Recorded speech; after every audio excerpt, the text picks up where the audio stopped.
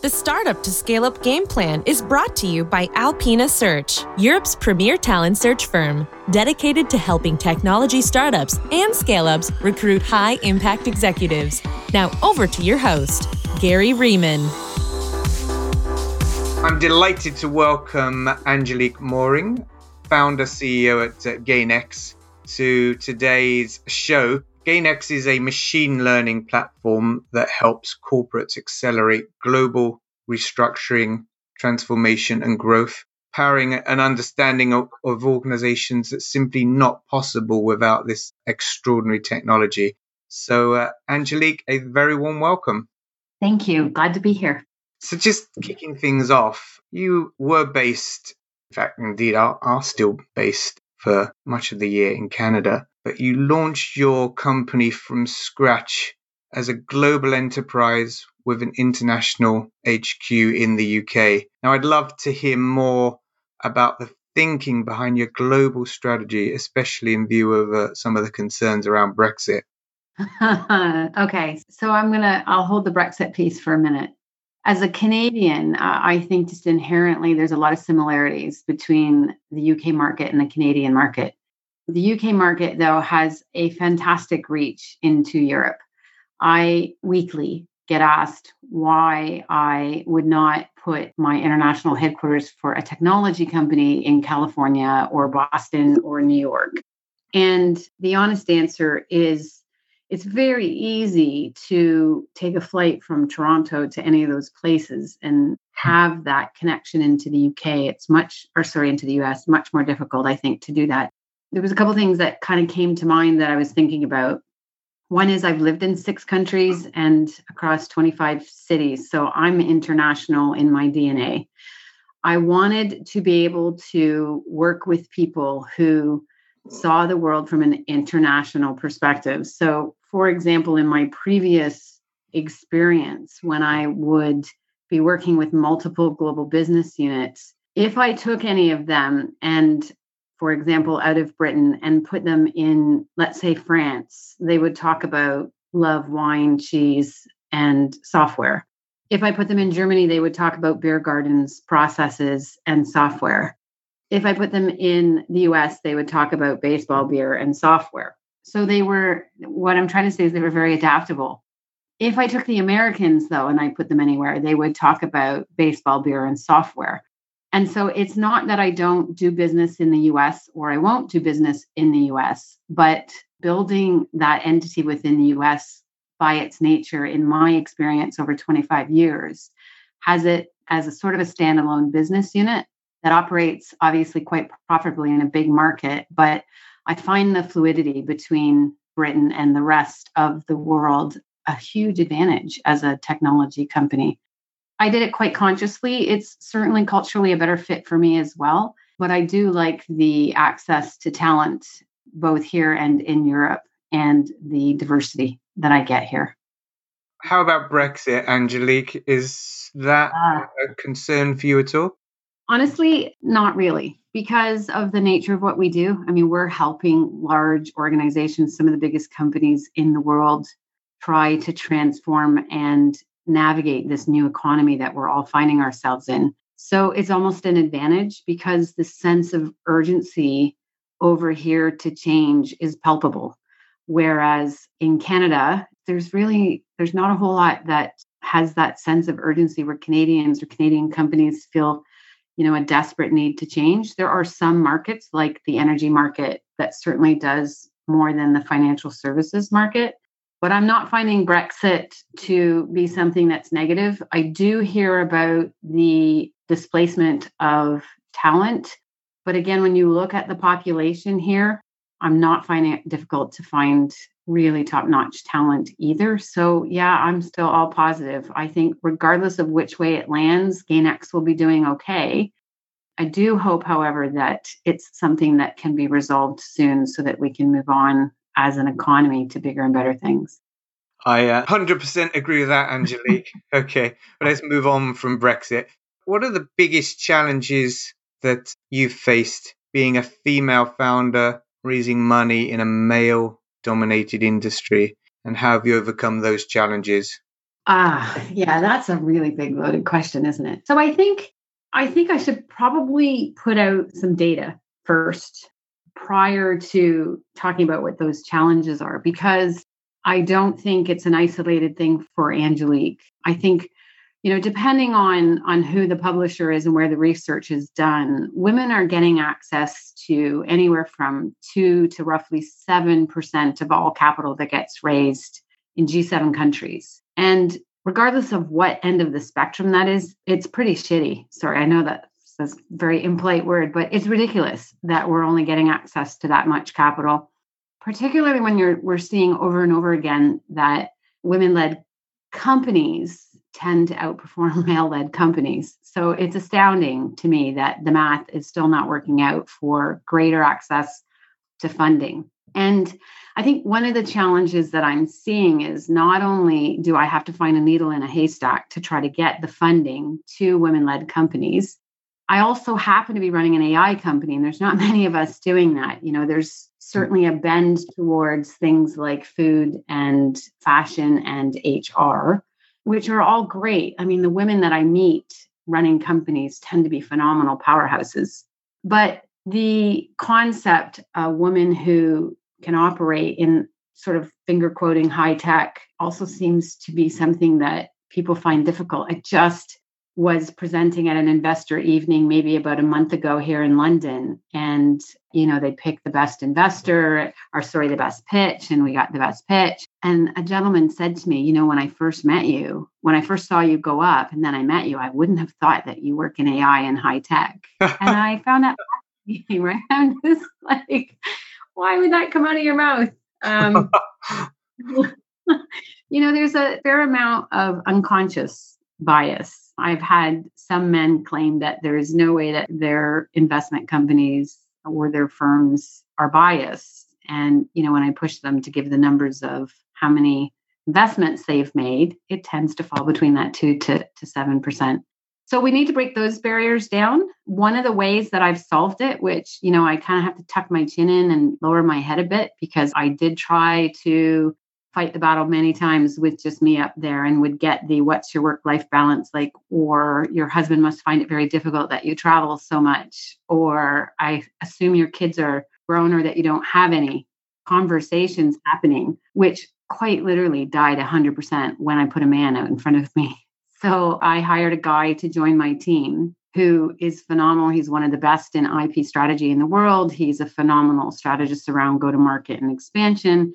And he happens to be quite good at fundraising. And it's been disappointing but exciting to see how it's turned the tables.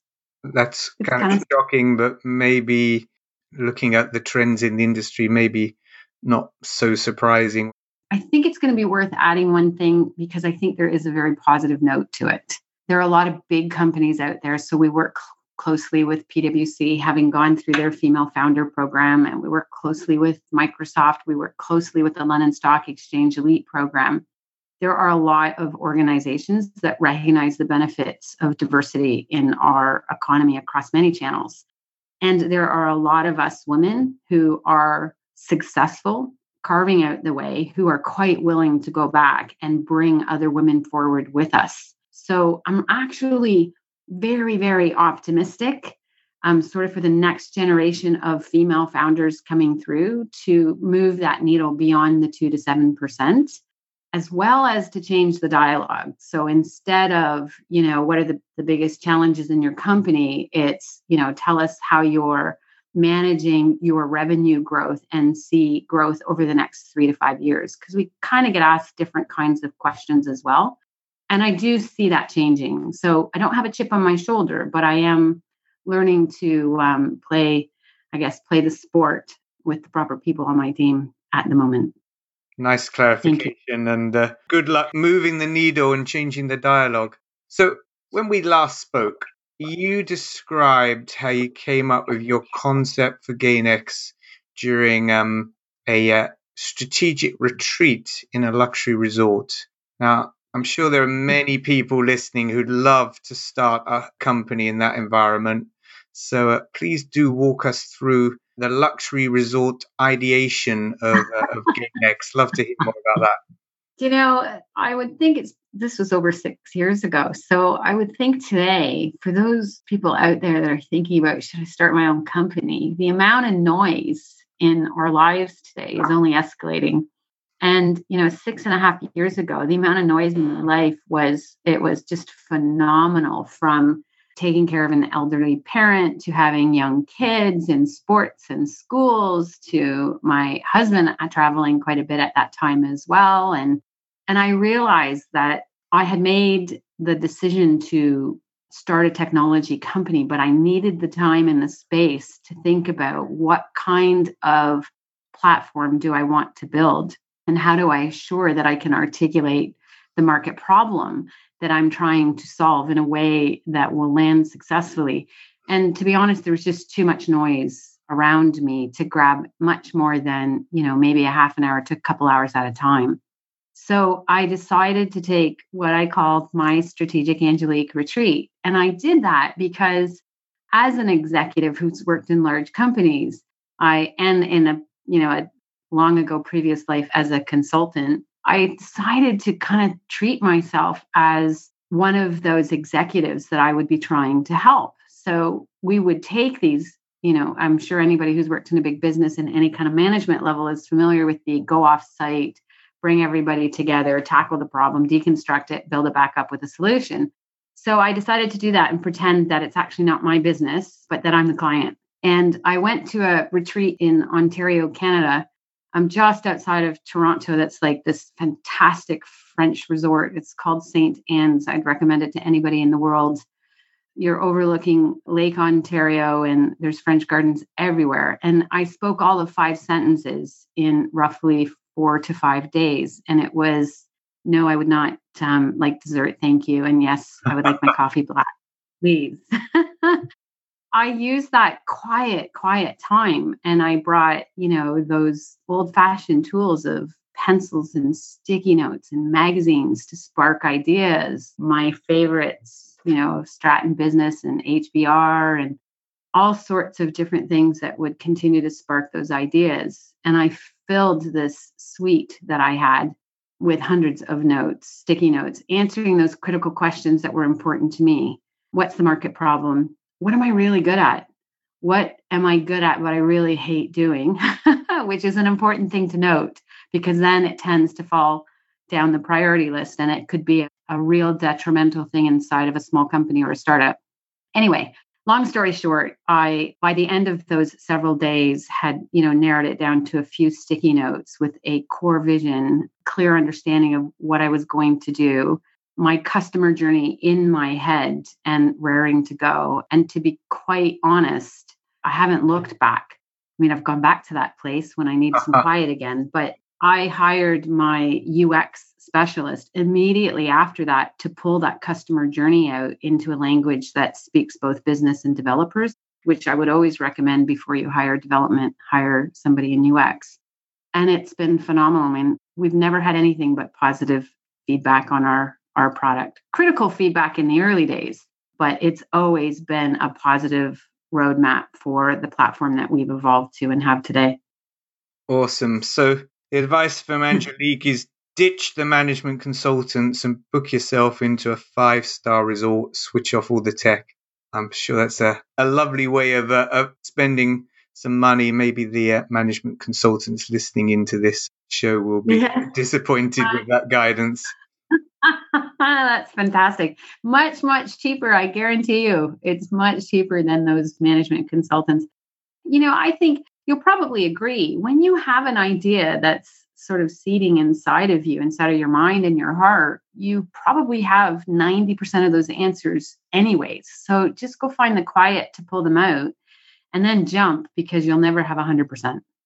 Great advice. Let's talk about Microsoft for a few moments. Now, you've expertly leveraged your relationship with Microsoft, and many startup founders I speak to struggle to build and execute partner strategies with large global corporates. So how did you initially engage with Microsoft, and how are you ensuring that Microsoft continues to deliver real value for GainX and vice versa? Yeah, I'm not sure that there is a cookie cutter answer to that one. If there was, I think I might start a new business. For me personally, I wanted to work with Microsoft because they're the biggest software company in the world and they work in enterprise software and they're really good at it. And so I knew that was a partnership that GainX could benefit from tremendously. So the first step I took was to apply to their accelerator center here in London. I think they have 10 of them around the world, including in their headquarters in Seattle. That definitely gives you a head start. So if you can get into one of those, and of course, with the more startups that there are and the more scale ups, the more difficult that becomes. But you got to know what you're going to bring to Microsoft. It's not all about what Microsoft brings to you. In fact, 99% of your conversation should be about what you're going to bring to Microsoft because the rest is a no-brainer. So coming through that accelerator, and even before I went in, when they said, what do you want to achieve? Sure, I want access to the customer base and, the guidance on how to scale an enterprise platform and all those great things. But really, I want the joint go-to-market. And I guess I have the good fortune of pretty long background in launching hundreds of software products and managing very, very complex go-to-market programs across billion-dollar companies. So I had a sense of how difficult it would be for a Microsoft to write a go-to-market for, every single partner. Although they do offer it, it's almost impossible for any big company to internalize that because they have 20, 30, 40 business units, 90 to 100 different countries that they operate in, 50 different functional heads, and so on and so on. So the thing that I did to help that partnership along the way was co-created the go-to-market with them and never took my hands off the wheel. So I always drive. And with any of my partnerships, I find that the moment I take the hands off the wheels and let them drive, we kind of take pretty big steps back. And the reason is because they've all got day jobs, and GainX is nobody's real day job, right? We're one of many startups. Actually, I wouldn't call us a startup anymore, but we're one of many partners. We're one of many things they're trying to accomplish. And they have aging parents or young kids or older kids and all that stuff too. So the biggest success was clearly explaining to them what we can do for them. We can drive Azure consumption. We're an AI company, so we hit in that sexy AI technology that you get to bring to your customers. We are unbelievably easy to implement. And, they have one of their core strategies is to build out their partner ecosystem. So we hit all three of their main drivers. There's a few others that we hit too that, we built some pretty cool calculators and metrics and predictions around. And so all of our partners eat that stuff up. Makes their life easier. Great advice there. Talking of advice, they say that being a CEO is a really lonely existence. So who do you reach out to for advice and guidance? Yeah, you know what? It can be really lonely. There were a few times, probably about 2 years ago now, where I kind of remember having moments. I can smile saying it now, but I wasn't smiling then.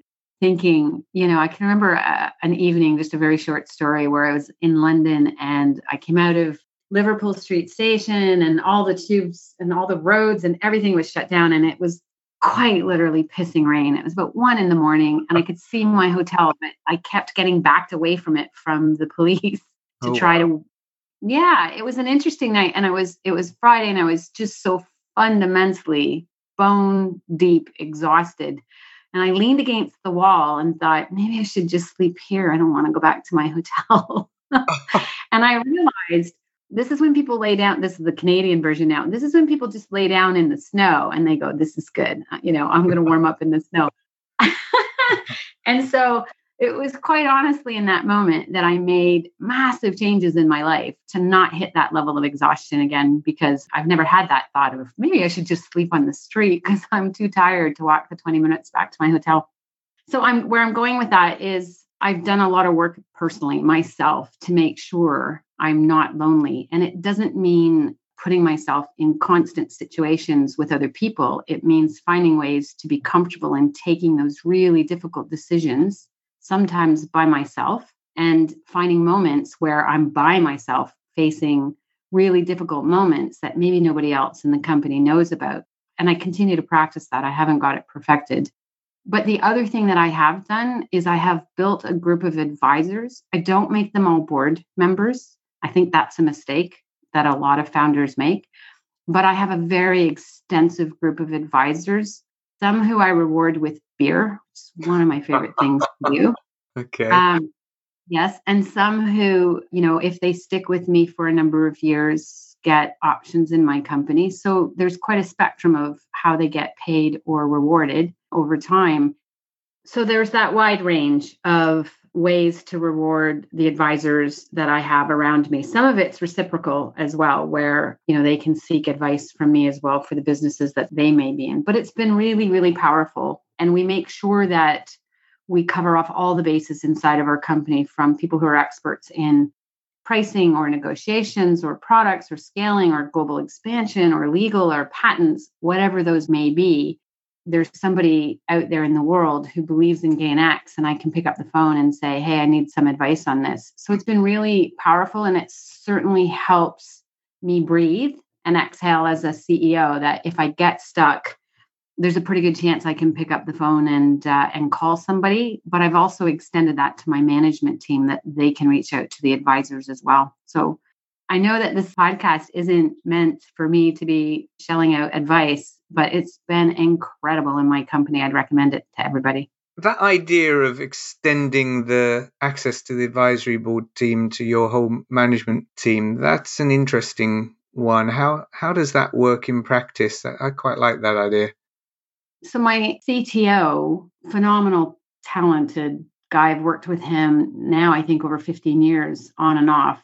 He started as my CTO, and a couple of years into my business, I made him a co-founder. There are some aspects of working within a large enterprise organization of which he's not had experience. And so if I reach out to some of my advisors, one of my advisors who I used to work with worked with Canada's largest software company as the chief architect and head of product strategy. He's a CTO for a huge organization, multi-billion-dollar company now out of the US. So he's at the other end of the phone. So if, for example, a customer is calling, wants to do some due diligence or something, and is asking questions about how it will fit within their unique ecosystem, it's something that this particular advisor is guaranteed to have the answer for. So he picks up the phone, and he's done that many, many times. And there's other things like, we've been experimenting with value-based pricing instead of just pure licenses. And I've got a number of advisors working with me on that, because every customer is a bit unique. And so it's been really, really exciting and challenging, and having more brain power around that is phenomenal. And then that feeds into the marketing team. So the marketing team might reach out and work with the same people to ask, what are the gems that we want to pull out that push the message that makes the value-based pricing okay. Does that make sense? That makes a lot of sense. You recently had breakfast with Al Gore, and that's someone I have huge admiration for. How is he in person? And if it's not too intrusive, what topics did you discuss? That was an astounding day. And if you don't mind, I'd like to share who I had dinner with that evening as well, because it was an interesting moment that I think the universe presented to very different men trying to solve very important problems in the world. So I did meet Al Gore here in London for a breakfast with a number of primarily men in the room. I love what he's trying to do. He is incredibly focused, as almost everybody knows, in terms of trying to solve for climate change. I think he's done a brilliant job explaining what the economic benefits are of fighting climate change, so that it's not just a, hippie, touchy, feel good, we should recycle kind of feeling for people, but to understand that, it's creating jobs and it provides for economic growth in ways that we haven't seen before. So insanely incredible, brilliant speaker. I think the only thing that I would say about it, and I do understand that, when you're in those sort of small rooms and crowds and you have a very clear agenda, here is my message. And he happened to be fundraising as well for his fund to invest in green companies. He did stick a little bit to script. So I struggled with not getting more clarity on, okay, so climate change is going to introduce jobs, whereas AI companies are probably going to displace jobs. And I know there's a lot of debate. I'm happy to talk about that as well. but is there any effort to combine these two things so that, the world's a better place? And the answer I got was, you've heard of DeepMinds, right? It's here in the UK. Isn't that great? And they do a lot of work in AI, and they're doing really great things. So I think I apologize to Al Gore. Again, absolutely brilliant, but definitely on a script and on a mission. And I personally think we got more to do to connect, particularly with the reports that have come out over the last couple of weeks. We've got more to do to connect what's happening in climate change right now and what's going to be happening in the next decade for job displacements. Tell me about your dinner, Angelique. All right. So breakfast in London, drive to Heathrow, fly to Zurich. And I had the privilege of having dinner with Professor Mohammed Yunus, who's a Nobel Prize winner for his work in microfinance and has pulled tens of millions of people out of poverty through his work. So another inspiring human being in our world who's dedicated to making our world a better place, both from an economic perspective and a social perspective. What I found interesting was the approach that each of them were taking. And again, I think that for myself, bridging in between those things, looking at ways that I can use our technology for good, it was a pretty profound day to think about what GainX can do with artificial intelligence to assure that each person is going to understand how they matter in this new economy that we've quickly found ourselves within. So we're doing some pretty cool work. We're actually part of a council that's in France now with 16 people around the world that are looking at how do we help the human race enter this new economy without borrowing from our future. I have those two very interesting meetings, conversations directly shaped your product strategy or your roadmap? Yeah, I think so.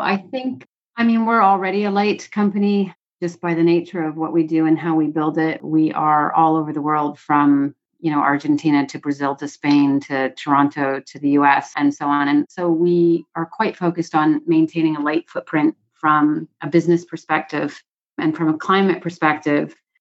The other thing that we now actively talk about is as we're evolving and growing and hiring, are we assuring that we're not doing that at the cost of future? I'm hesitant to say generations because really in the next 5 to 10 years, we're going to see some pretty significant shifts. If we think about what we've saw over even the last 3 years, most of us were surprised by things like Trump, Brexit, Cambridge Analytics, and so on. We've got more to come. So the short answer is yes. We are quite conscious about what we're doing from not borrowing from the future. But the thing that I love the most about my team is we have this other sort of social side of the company where we're bringing experts from around the world ourselves to tackle the problem of how can we help each individual understand how to navigate this new economy so that they feel like they matter. Because if we don't do this piece, forget the fact I can help big global organizations transform. If we can't help those individuals that aren't going to have full-time jobs again understand why they matter, Trump and Brexit are going to be small problems. So I have a great team focused on let's help the big businesses stay in business because they contribute to the economy in pretty profound ways. Things like skating rinks and not golf courses, but soccer fields and science centers that we sometimes take for granted. And then those individuals who are going to enter gig economies probably for the remainder of their careers and start to bridge those things. So I'm pretty excited and grateful. It's been an absolute honor having you join us today, Angelique. You've got some profound aims for the business. I'm excited about that. And you've shared some really unique insights with our audience. So thank you for all of that. And I'd like to wish you and the whole team at GainX awesome success over the next few years. Thank you so much. I appreciate all the time that you took and for being such a generous host. Thanks, Angelique. This episode of the Startup to Scale Up Game Plan was brought to you by Alpina Search. Head over to www.alpinasearch.com for advice on scaling your technology startup and recruiting high-impact senior talent.